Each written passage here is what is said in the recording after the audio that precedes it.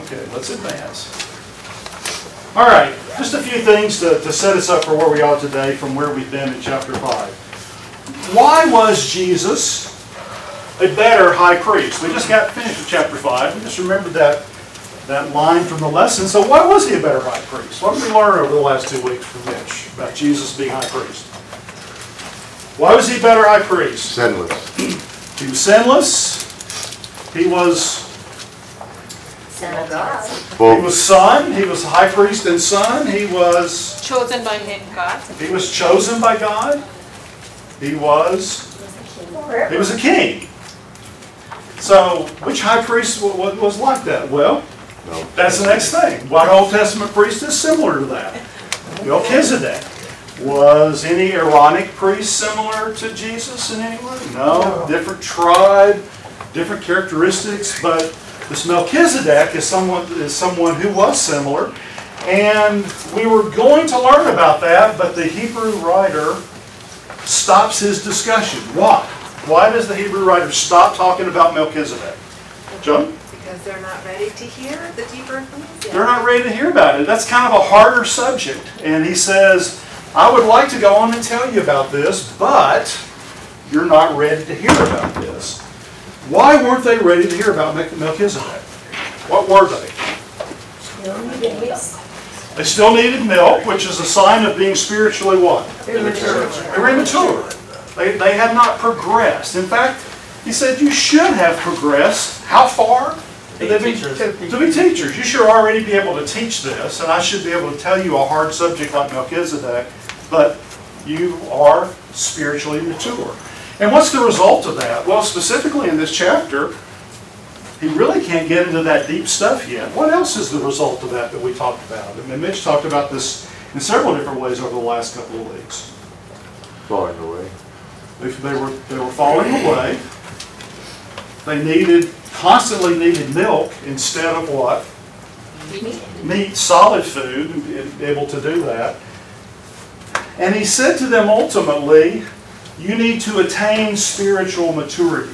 So how did he say that the Christian is to attain spiritual maturity? Give us a little phrase in there we talked about. How do you attain spiritual maturity? Knowledge. Okay, it's knowledge. That's the starting point. But chapter 5:14 says we have to do what with that knowledge? Use it. We have to exercise it. We have to exercise our knowledge so that we can do what? Discern good and evil. Growth is all about understanding what's good and what's evil. And faith is all about doing what? What's good. Once we understand and know what God wants us to do, and we believe His promises, now we can actually actively do them. That's how we exercise our senses. It's not just good enough to say, well, that's wrong, that's right, I'm going to do that wrong thing. That's not good enough. We have to go, that's wrong, that's right, I need to do this. Specifically for these Hebrews, what were they facing? What was happening? They were having persecution and trials. They were facing those things. And they were about to choose to do what? Go back to Judaism. Go back to Judaism. Now, whether they thought that was right or wrong, we're not sure. But what's the Hebrews believe is the right thing to do? Stay with Christ. Stay with Christ, no matter what. Because where else is there to go? And that's really what we're going to talk about as we go into the next chapters here. Did they think Judaism was easier? It was easier for them because culturally they were surrounded by Jews. And so they were the sore thumbs that stuck out. And they were tired of that constant bombardment of being different. And they were thinking about just stopping serving Jesus, stopping being different. Whether that meant they were going to re-embrace Judaism or just cast off Christianity, we really don't know. It's really this. It doesn't matter. Once they cast off the Christianity, it doesn't matter what you embrace and where you go back to. So that's really the setup for chapter 6. And we're talking about spiritual maturity and how spiritual maturity is so necessary for us to move ahead. So let's, as we progress here, let's have a quick prayer before we go on with class this morning. Father, we thank you so much for this day and for this Lord's Day, and we anticipate, Father, the remembrance of Jesus and all He's done for us in our worship service. Help us, Father, as we study Hebrews, to learn the lessons of growth. Help us, Father, to be committed to grow. Help us, Father, to know that growth in our faith is the only way that we can not only be pleasing to you, but that we can withstand the trials of this life. All these things we ask in Jesus' name. Amen.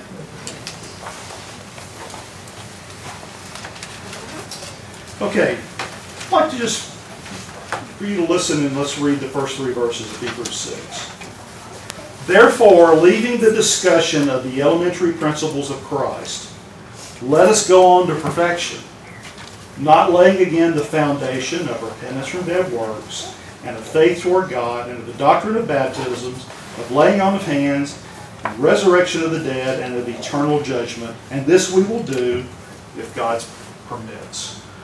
He uses 2 phrases in this passage here that I want us to think about. He says, let's leave the elementary principles. And he said, let's not lay again the foundation. Now let's think about this. Elementary principles are for those who are consuming what sort of food from chapter 5? The milk, all right? So this would be the milk. This would be the things that are the foundational, the first things that are there. A foundation. I know all of you live in neighborhoods, you see houses built around you. When's the foundation built? First or last? First. You have lots in your neighborhood that are just a foundation, there's no house on them for a long time. You ever seen that happen where somebody maybe ran out of money? Well, is it complete? What good is a foundation if there's nothing else built on it, right? Well, that's really what the writer is bringing to mind here for us as he talks about we have to go ahead and understand and then leave those principles so we can get on to the more difficult things. So, what are, in this writer's estimation of Hebrews, in chapter 6, verses 1 through 3, what are the elementary principles, the milk of the doctrine that he talks about in the list that he gives? Michelle? Forgiveness of sin. Okay. What else does he say is an elementary principle? Faith towards God. Faith towards Faith God. towards God. What else? Repentance. Repentance.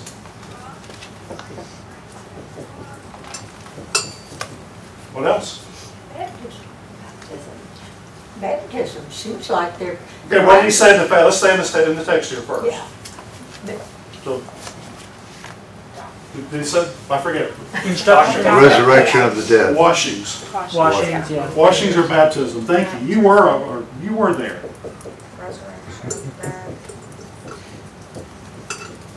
And then resurrection. One more. Laying on of hands was one. Laying on hands. Or was there one more? Eternal judgment. Eternal judgment. He didn't say eternal life, did he? He said eternal judgment. Interesting. Okay. I think we got them all. Let's see here. I think that. Okay. Your class exercise in your preparation material was to come up with some thoughts about this, because these are, according to the Hebrew writer, the elementary principles that if you're mature, you're moved on beyond. And so these are things clearly understanding. So repentance from dead works. What is that? Why is that an elementary principle? What is it? It's works which were formerly right, but now they're dead since Christ came, such as animal sacrifices. Okay, it could have been things that they did before that now God has changed His law and He doesn't ask us to do. So that could certainly be that. Other thoughts that you have from that? Turning from sinful ways and repenting to God. Turning from sinful ways. A dead work is really anything that is something that does not please God. It actually takes us away from God. And so it might be another religious ritual from their form of Judaism. It might simply be just not doing the right things with God. That's an elementary principle that we need to understand. That we have to turn away from works, from things we're doing in our lives that we know aren't pleasing to God and have no benefit for our lives in God. Okay, second one, faith towards God. This is the easy one, right? What is that? Rely on God. Believing and doing what God said. Believing and doing what God said. I mean, chapter 3, we've already talked about the Israelites saw God, they saw all of His wonders, and yet they got to the brink of going into the promised land, and they didn't believe He could help them defeat those giants in that land. So they stopped having faith. Their heart hardened. When do we stop believing that God can carry out His promises? That's when our heart will harden. Faith toward God really does go with repentance. We not only have to turn away from things, but what do we have to turn to? God. So there's something that has to happen in our life that's not dead works. And those are things that are prompted by God. All right? What did you find about the doctrine of baptisms? This is an elementary principle now, folks. The doctrine of baptisms, or the doctrine of washing, some of your translations say. So what part of baptisms do we know? Repentance and confession of Jesus. Okay, there's baptism for Jesus. We actually heard us talked about that today, right? With the Ethiopian eunuch. What other kind of baptisms do we know about? Baptism of John. We actually find who actually had to be corrected about the baptism of John in the New Testament? Apollos, right? So he was teaching John. He didn't know about Jesus yet. So there was that. What other kinds of baptisms or washings were there? If you were a Jew, did you know the word baptism? Yes. You did. There were ceremonial washings that were there. And so there were all these things when someone hears they have to be baptized. What does that mean? Well, which one of those is the elementary principle of Christianity? Is it that we should go back, first be a Jew, do ceremonial washings, and then go and do John's baptism, and then go do Jesus' baptism? Is that what the elementary teaching is for a Christian? Which one is it? It's Jesus' baptism. It's baptism in the name of Christ, right? That's what is for us. So when we think about, do you understand what you were baptized into and what that meant? That's about Jesus, solely about Jesus, and not as clarification from the other things that they would have had on their minds. Today, what are some other baptisms that people might lack clarification on, by the way? Infant baptism. Infant baptism. I mean, Zion, if we sprinkle Zion, is that going to do him any good? No, it's not. What other kind of baptisms do people practice? Holy Spirit. They think about the Holy Spirit baptism. That's what I actually need to actually have and like it happened in the New Testament. We see about there are religions who pour in doing that. And so it's an elementary principle to know exactly what Jesus asked us to do. And they knew that. The laying on of hands. What you find about that one? Okay? The apostles could lay on hands and transfer spiritual gifts, so that certainly could have been one of the things it was talking about. Anything else you saw? Sometimes the apostles would lay on hands as a sign of approval for whether you were deacons or elders, you know, that figurative laying on of hands, or you going on a missionary journey, they laid on their hands, as it were, as a sign of approval. We approve of what you're doing or getting ready to do. So he's not clear about that, but actually I would think both of those things were there. To understand who actually gets spiritual gifts and why they're given. So interestingly, who's someone who didn't understand that we've read about in Acts? Simon the sorcerer. He thought, man, this is a great power. I think I'll buy it. How'd that turn out for him? Not well. He got a severe reprimand from Peter, and he repented and was forgiven for that. But the laying on the hands had some special meaning for them, and we were still at the time of Hebrews in the time there were still apostles, and so there still could have been spiritual gifts imparted by the laying on of hands of an apostle. But I think, as Mitch says, we can't forget that there are people who are designated to be things such as leaders or special servants that were designated by that laying on of hands. And so it's who is designated to be your leaders, who is actually given, is providing service. The resurrection of the dead. What's that all about? What's that elementary principle? I mean, you understand how that's going to happen, right? We're going to... Spiritual resurrection from sinfulness. Okay, so it can be spiritual resurrection from our sins. In fact, Romans actually says that happens to us. Is that all that this is about? This is one of the last days of Jesus' second coming. Jesus' second coming can actually happen. We'll see the resurrection of the dead as well. Now, this is an elementary principle. Anybody think of any New Testament Christians who had a problem with getting this? Oh, the Christians here, right? The Sadducees didn't believe in it, but. Sadducees didn't believe in it. That could be one reason, but think 1 Corinthians 15, 1 Corinthians 15, the Corinthians were saying they have people in their midst saying there wasn't going to be a resurrection of the dead. And the Hebrew writer says, well, there's no resurrection from the dead. Who didn't rise from the dead? Jesus. And so what does he say our faith is? That Jesus didn't rise from the dead? Good. It's in vain. We might as well go out and party if Jesus didn't rise from the dead. Fundamental. There is no Christianity if there is no resurrection from the dead. Christ didn't raise. We're not going to raise. We're just a random event in the universe, right? Which is what all the atheists would have you believe. Fundamental difference here. Eternal judgment. What do we learn about judgment in Hebrews? When it comes from God, what happens? That's it. What's that, Michelle? That's it. That's it. I mean, what happened to the Israelites? When God finally said, I'm done with you, what did he say? They will not enter my They rest. will not enter my rest, and they did not enter his rest. Eternal judgment is coming. So if eternal judgment is a foundational principle, and I'm receiving persecution today, and I'm thinking of going back, so what am I about to turn to? I'm about to turn into the face of God and say, I really don't think you can get me through this. I'd rather just see what you're going to do for eternal judgment. We don't want to face God for eternal judgment like that. And so these elementary principles, maybe they're not so elementary, but they really are. It's as if we don't have these kind of principles embedded in our life and are able and willing to actually teach them and know them, we can never progress on to the other aspects of what it takes to be a Christian. Tony? Well, the one resurrection of the dead, when you said, well, there's no resurrection of the dead, might as well go out and party. I always look at it as, okay, if that's not there, and we're living this way, what have we lost? You know, if Christianity tries to be false, what have we lost by following it? That's one way to think about it. Whereas like you said, an atheist, if Christianity tries to be true, they're screwed. So when you think about these elementary principles, they drive us away from a mindset that even is that mindset, because they drive us toward embracing God and believing God. This isn't well, I'm going to do this in case it's right. This ultimately has to drive us to knowing it's right, because the Hebrews were facing it and they were being tested.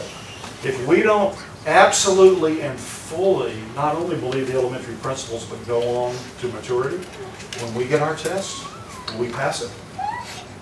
Hard to say we're going to pass the test if we actually have it going on to maturity. And so he says there, you need to go on to perfection. Do your other versions say have a different word there? Go on to Maturity. maturity is another word. Another word you might find is completeness. You have to leave the elementary principles, not by ignoring them, but by understanding them, and go on and become mature Christians. That's what we have to do.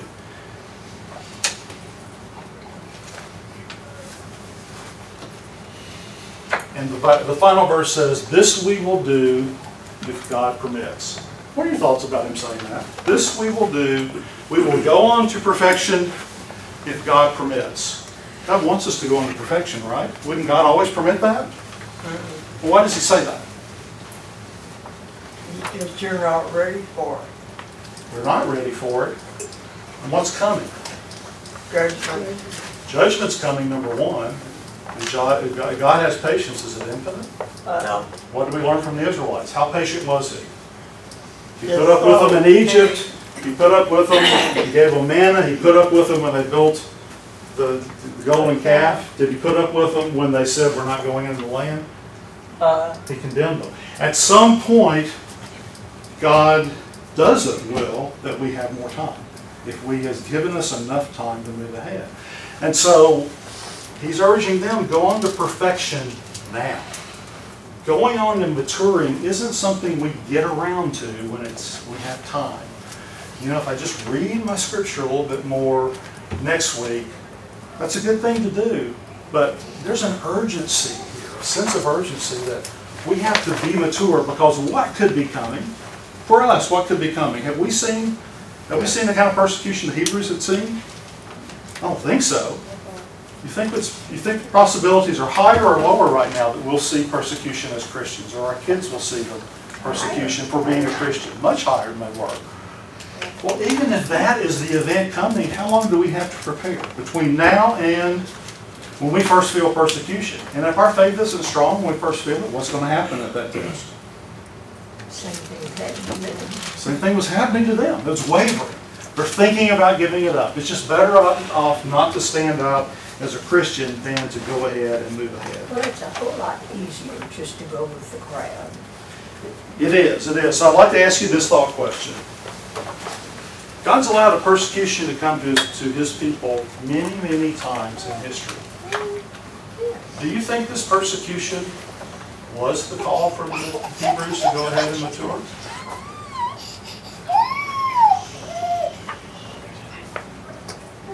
What happened when persecution hit the New Testament church in Jerusalem? What was the next thing that happened? They scattered. I mean, we read about Philip today. He was one of the scattered preachers out of Jerusalem. What happened to the gospel when that persecution happened in Jerusalem? It exploded to the rest of the world. I don't know what God has in store for American Christians.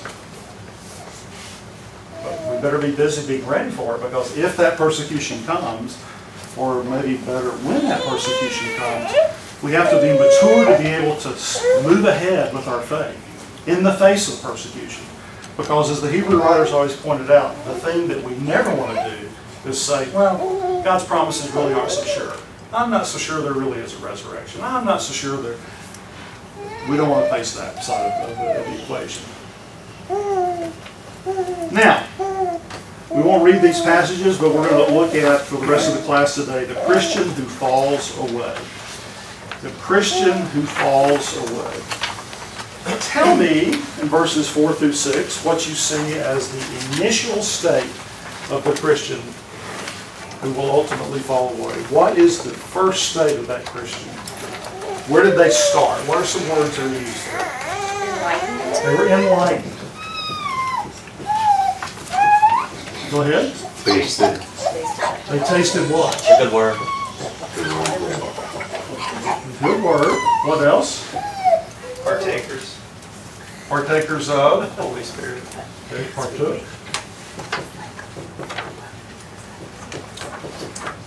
What else? It said tasted in there twice. One of the good word down lower, and another it says the heavenly gift. The heavenly gift. Yeah. I think there's one more. I don't think I'm Powers sure. of the age to come. Powers of the age to come. So, as you read those verses, there's 5 pieces there that at least I read. Let's just pull them up here.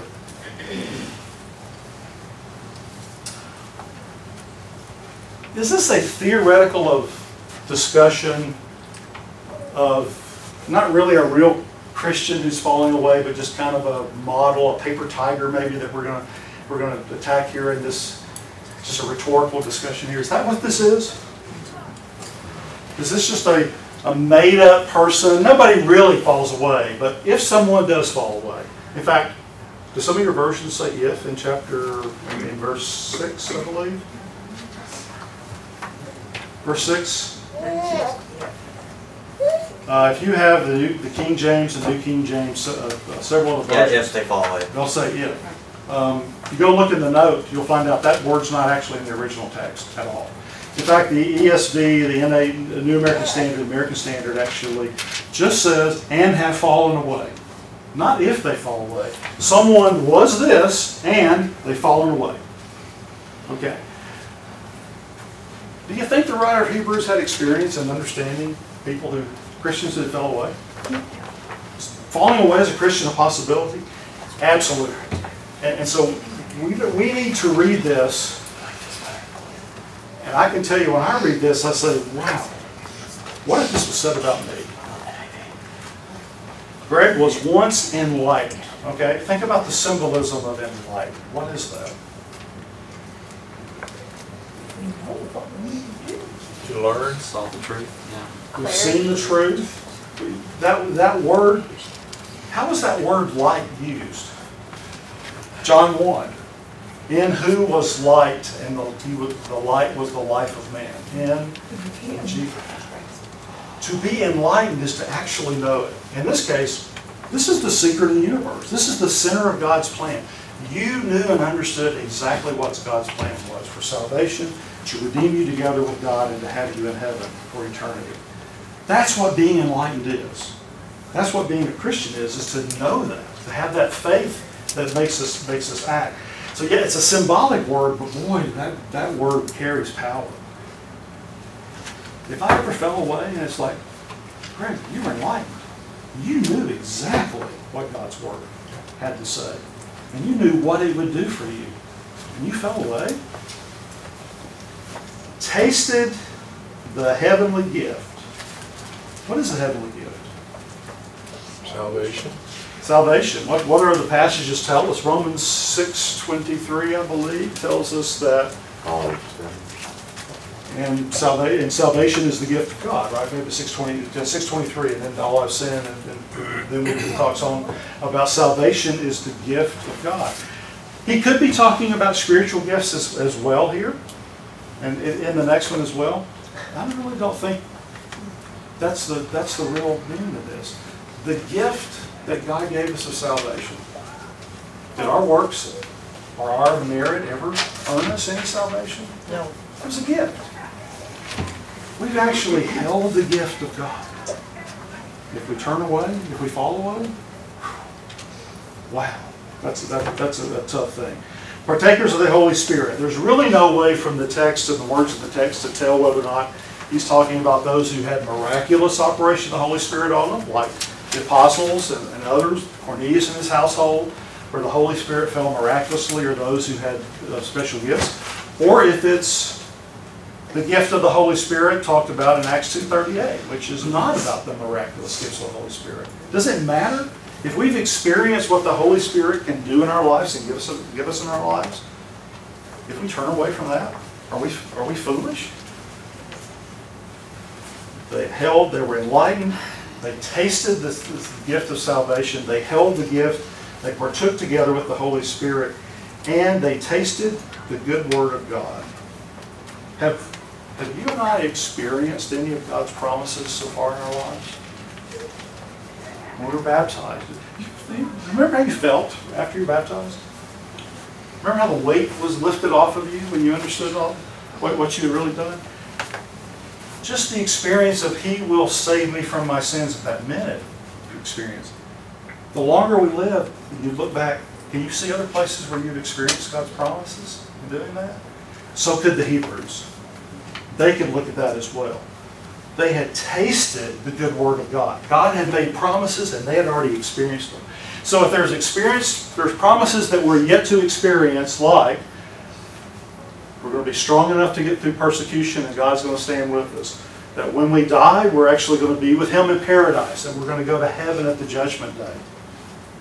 Do we have any down payments on those promises now that teach us that, God's been true to His word up until now? Yeah. So is He going to be true to the rest of His word that we haven't yet experienced? Yeah. We have to believe that. We absolutely have to believe that. We have no reason not to. And we have nowhere else to turn either. Exactly. We have tasted the powers of the age to come. The powers of the age to come. What was the age to come to these people? Is he talking about something in the future? When that phrase, the age to come, is used in the New Testament, what's it generally talking about? It's talking about the Messiah, right? They were looking for this age to come, this time of the Messiah. You've tasted the powers of the age to come. They're in the process still of changing from that Judaistic age into this age, so this is early on in that process. We fully experience the powers of the age to come. We fully live in the times of Messiah. Now, is he talking about just those signs and wonders and miracles? Could be. Do you and I get to experience those signs, wonders, and miracles, by the way? Not with our eyes, but how do we experience the signs, wonders, and miracles that were actually given to assure them that this was from God? The Word. We actually can experience those same things. We might not have seen it, that doesn't mean we don't have the opportunity to be moved by it, just as they were moved by it as well. And the word that's actually used here, the power, is the exact same Greek word that's used in Romans 1:16. Anybody remember what Romans 1:16? The gospel of God is the power of God to salvation. It's the dynamite is really what that word is. It's what moves us to understand. So we've understood this.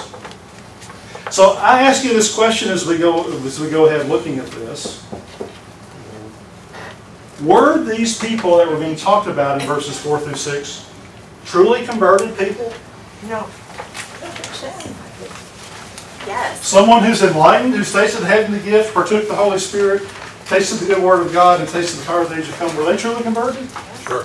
I don't know any other way to say you're truly converted than that. I mean, they were fully in the midst of receiving God's promises and understanding God's promises and living God's promises. They were people who were truly converted. And whether or not the writer is thinking of other people who he has seen be converted and fall away, or is he thinking of the Hebrews who are starting to fall away, doesn't matter. They were in a position that they should have known and understood the blessings of those who are Christians. And so now he talks about their final state. So let's just work through these one at a time. The final state of the Christian, he uses the phrase, they are fallen away. What does that mean with respect to God's favor? If we are fallen away, We've rejected all that. we've rejected it. We've gone away from it. When the Israelites had fallen away, what happened to them? They got cut off. They got cut off. They got to wander in the desert and died. Their corpses fell there. That's the state.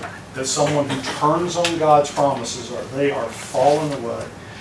Not only are they fallen away, they do what? This is a scary, scary phrase. They crucify again for themselves the Son of God. Why did the Jews crucify Jesus? Because they told them the truth. Well, they didn't want to hear what he had to say, right? So they put him away. Don't want to hear what he has to say, even though it's the truth. Why else? What they were expecting. Wasn't what we wanted. We want something different. Fear. They feared him. What else? They just fear him? How about the leaders of the Pharisees? They feared him. Jealous. Jealous? Maybe. They were jealous. They hated him. They just hated him. Yeah. All right? When we fall away, we jump in that group. We don't want to hear from Christ. We hate him. We don't want anything to do with him. We'd just rather him be gone. They thought they were just getting rid of him. When we crucify the Son of God afresh by falling away, that's really what we're doing. Just kind of get on my life. I don't want to hear this anymore. I want to do what I want to do. You're not what I expected. Your commands are too hard. I just want to move on. That's what most people outside this building. A lot of people would. Austin? The colorful language in 2 Peter 2, warning against false teachers, did the same thing. You've escaped the pollutions of the world. Like, you did it. You were enlightened, and then through the knowledge of Lord and Savior, and then you're entangled again. You're overcome. Like, you went back, and the latter is worse than the beginning. Very similar thought there. It really is, and we can pull some other passages up here trying to have some graphic pictures to look at too. The dog back to the vomit, the pig that was washed back into the mud. It's worse than the first because we put the Son of God to open shame. If I don't want to be identified as a Christian because I'm being persecuted, what am I of Christ? I'm ashamed of Christ. I don't want to be identified as a Christian. I want to just blend in and be away. The Son of God was put to open shame by hanging on that cross. That's what we do when we fall away. Now, I just really want to stop right here without a doubt, sin will take us down a path where we fall away. But is he talking about the Christian who messes up and commits a sin here in this phrase? Is that what he's really talking No. about? More so This fall- just denying Christ. And is that an The whole instantaneous existence. thing, or does that take time for a Christian to do? Just from our own experiences, those we know who've fallen away. Takes time. They're drifting. That's the drifting. They're drifting away. It's a process. Well, it could be. I'm sure there's some people that just one day said, "The heck with it." You know, But even that, when you come to the end of that and say that, that wasn't what you woke up that morning as your first thought. It's been a process to step away. And we actually learned that from the Israelites. They kept stepping away, kept stepping away, kept stepping away until they were gone. And that's the process of a Christian. So why is the writer here writing this book? Because these people are where? They're On the brink. They're on the road. They're starting the process. And it's time to turn back and not go down that road. He says, it is impossible, and it's putting together verse 4 and verse 6, but he says, it is impossible to renew such people into repentance. Does that mean when someone falls away, we just give up with them and say, well, they're gone? What does Jude 23 say? Snatch them out of the fire if you can. This isn't something that we do because we go, well, we just have to give up on them because there's no hope for them, they've fallen away. We have all kinds of places to intervene. The Hebrew writer is trying to intervene in these people's lives to keep that from happening. But at the end of the day, what is the key thing that has to happen with this kind of a person who's done this? What has to happen to them before even God himself can turn them back? Their hearts were being hardened, and it is impossible for God to bring them back as long as their hearts are still hardened. It's impossible. Think about and I know that was our bell, but just I want to leave you with this. Think about the Jesus parable of the prodigal son. Did the prodigal son walk this path? He wasn't a Christian yet, but we see someone who walked this path and walked away from everything and wasted all the good privileges and the good things his father had given him. What did it take for the prodigal son to turn around? Did his father go snatch him out of the pig's mud? change of heart. He had to change. He had to realize that this is really, and that's really his point here. The only way, when you get to this point of walking this process, the only way you're going to turn back to God is you have to turn back to God. Because God has nothing. What's God's going to give you? He hasn't already given you. Does he have another Christ? Is there another message, another good news? Absolutely not. So we'll finish up the chapter on Wednesday night. Thanks for everybody's great participation today. And